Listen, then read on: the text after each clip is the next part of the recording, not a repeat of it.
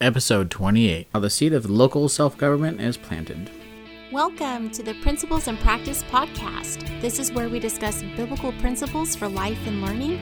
I'm your host, Heather Hall, and this is my co-host, Brian Hall. Welcome back, everybody, to the Principles and Practice Homeschool Podcast. Today, I am going solo. I hope that it's not boring for you to hear just my voice, but my husband's workload is kind of heavy with some projects that he's been doing around the house, so I get to do this by myself today to give him some reprieve from the responsibilities that he has going on right now. That said, we are continuing with our Teaching 10 series from the summer training course that is given by the Foundation for American Christian Education.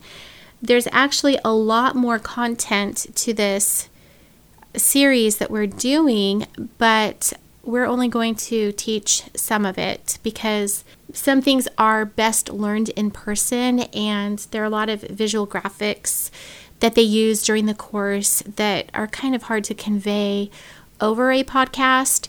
So we'd like to just, whet your appetite with this, give you enough to give you some grounding or foundation of what the course is like, and give you some things that you can go out and continue to teach 10 other people for yourself. And then hopefully you'll sign up for their summer course that is coming up this summer. And remember that the first year can be done online if you cannot be present in person for it. And then for years 2 and 3, you need to be on the Foundation's campus for those courses. All that to say that following FTC's guidelines, letting you know that we don't receive anything for promoting or endorsing the Foundation's course. This is just something that we feel strongly is needed to equip Christians to help us with the cultural challenges and battles that we are facing today. Okay, so that all said, this is from a lecture that Dr. Max Lyons gave during the course, and he's highlighting in this about the importance of local Christian self-government. You'll remember from previous podcasts that the definition of government from Webster's 1828 American Dictionary of the English Language is direction, regulation, control, and restraint. And self is actually decentralized versus centralized. And Christian means of or pertaining to Christ. Local is defined as pertaining to a place or to a fixed or limited portion of space. We say the local situation of the house is pleasant. We are often influenced in our opinions by local circumstances. So some other things of note about local self-government is that it's a group instead of an individual, instead of a sole person. Of course, if there are two people who agree on everything, then one of them isn't necessary. So the more people you have who get together, the more difficult it is, especially if the worldview and the influencing principles are differing like they are today. And that makes me think of how Samuel Adams identified the importance of the principles. There's going to be, if the states were going to be united, then they had to be united on principles. So that was one of his important works, was to help get Americans united on principles. Hopefully, defining those terms helps to clarify what we're talking about in the context of self-government. I know sometimes self is taken to mean egotistical or self-centered, but in this context, it refers to being decentralized. So when we go from Christian self-government to local Christian self-government, it looks like this. Christian self-government means me as an individual governing myself according to God's word and law. It's also Christ governing in me and through me. Whereas local self-government flows out of that, more than one individual governing themselves according to God's word and law. This breaks down into different groups. It begins with a couple. That couple has a family, the family's extended, They become a part of a church. There are geographic groups that we live like in our neighborhoods. We have neighbors. And then there are voluntary associations like schools and nonprofits, clubs, athletic groups. And then businesses, corporations, small business, sole proprietorship. And then it expands outwardly into civil government. You've got cities, counties, state, and nations. So there is a biblical basis for local self-government. In Exodus 20 and Deuteronomy 5, we learn about how the Bible reveals that historically the idea of local self-government was non-existent before God gave the moral law to the nation of Israel in about 1440 BC. There are only 2 time periods in history when we've had a biblical form of government. The first time was before kings, and the second time was then when America was being established as a nation. Through the Mosaic laws, moral, civil, judicial, and ecclesiastical, God commanded every individual Hebrew to hear and obey his commandments in the context of their own local home and tribe. And we read about that in Deuteronomy 4, 6 through 9, and Deuteronomy 6, 3 through 25.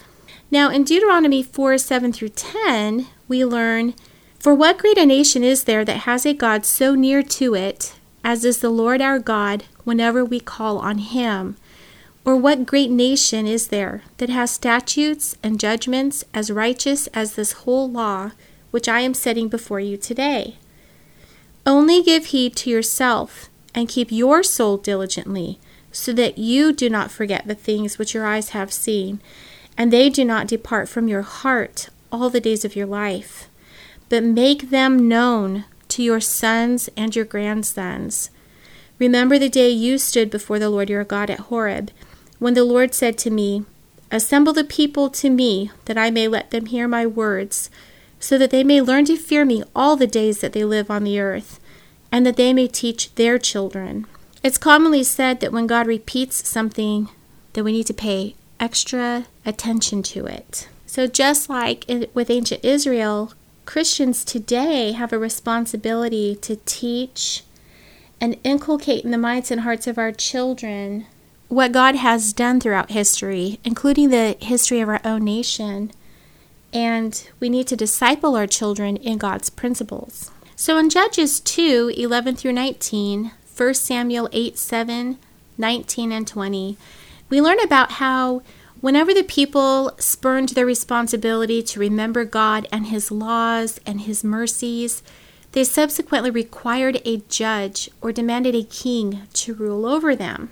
From A Guide to American Christian Education by James Rose, we read, "This irreverence and irresponsibility did not absolve them from their duty as individuals to keep the law of God and govern themselves, their homes, and their tribes by it, even though it was a covenant of works which they could not keep because of recurring inherent sin." The history of Babylonia, Egypt, Assyria, and other pagan nations reveals that political power was centralized in a king and flowed from a man-god to his few appointed princes and prelates who all together controlled every aspect of national and local religious, political, and economic life. We see that an example of this in Exodus 1:8 and in Exodus 6:27. So I'll pause right here, and using Webster's 1828 dictionary, we're going to define the vocabulary word prelate because not everybody may know what that means. A prelate is an ecclesiastic of the higher order, as an archbishop, bishop, or patriarch, a dignitary of the church. All right, so it's kind of a reminder is needed here where children aren't the only ones who give in to peer pressure. Liberty-loving people do this today as well. So whenever we're facing tyranny and we know that what's happening isn't correct, we know that it is not right, we know that it's counter to biblical principles, we have a responsibility to respectfully stand up to that tyranny. The devil is behind tyranny. He's behind destruction. He comes to kill, steal, and destroy.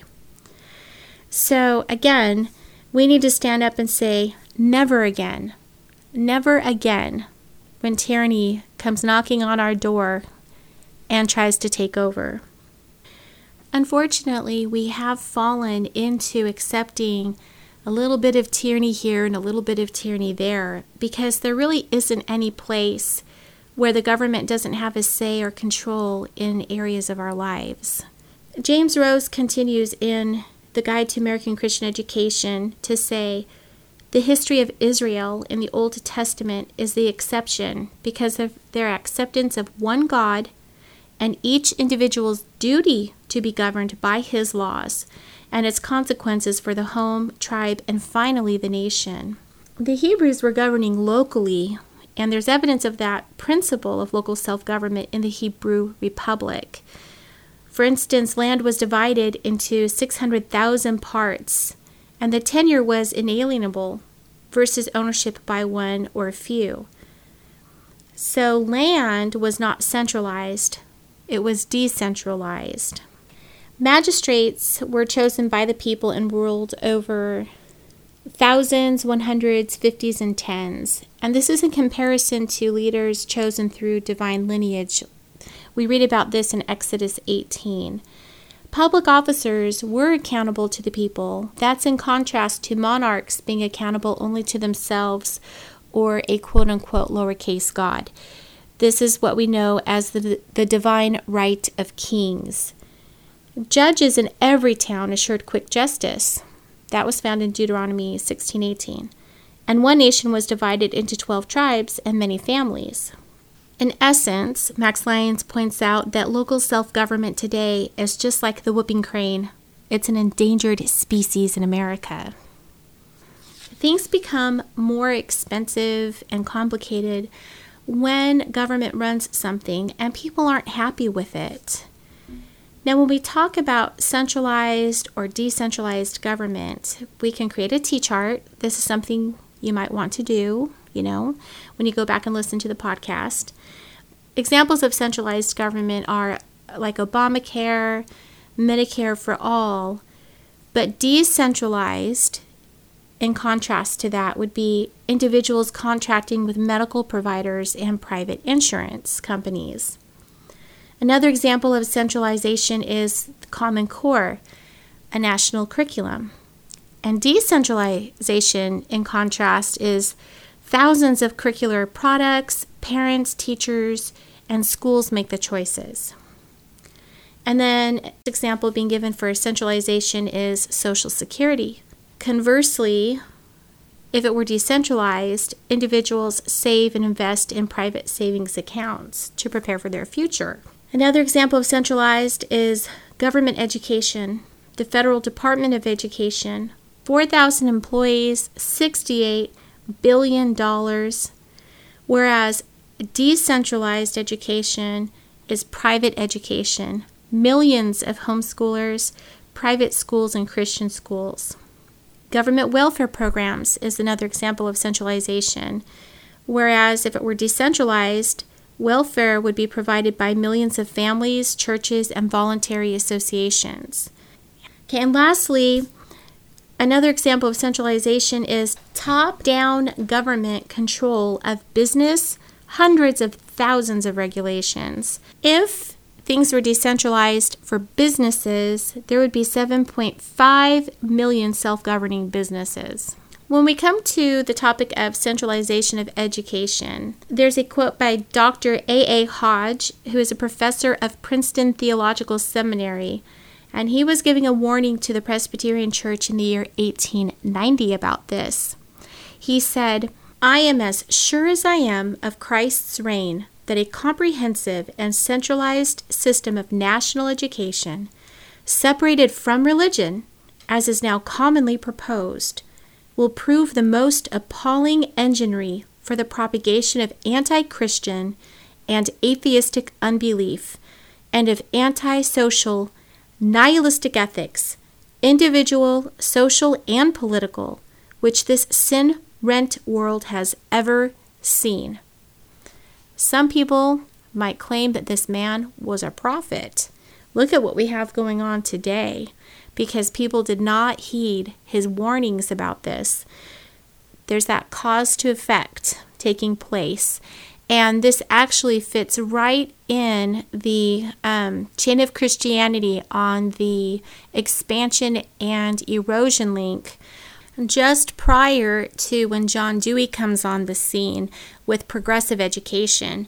So at the same time, we have the father of American Christian education, Noah Webster, living and producing the Blueback Speller for schools for American children, so that they are learning about our principles of government. They're learning somewhat about religion and morals through the Blueback Speller in order to help with the morals of our country and to also help maintain our republic. Now back to the topic of decentralization. Ideally, in order to decentralize education, we want to go ahead and remove government overreach from the federal government, because it should be handled at the state level, and specifically education should be handled at the local level, the county level. Now here's a question. What is the relationship between local church government and local civil government? Verna Hall, in the Christian History of the American Revolution, wrote, "In the 20th century, we forget there once were exciting debates regarding the distinctives and merits of the three forms of ecclesiastical government: congregational, Presbyterian, and Episcopal. We take for granted the three forms as if they had always existed and were but a matter of choice. On the contrary, the Puritan movement in England was not only concerned with doctrinal matter, but also very much concerned with church polity and its effects in civil government." She also continued to say, "The development of Christian civil government in America in the colonial period and in the formation of the American Christian Constitution is dependent upon comprehending these three forms of church government: the arrangement of authority, representation, union, the flow of power, etc.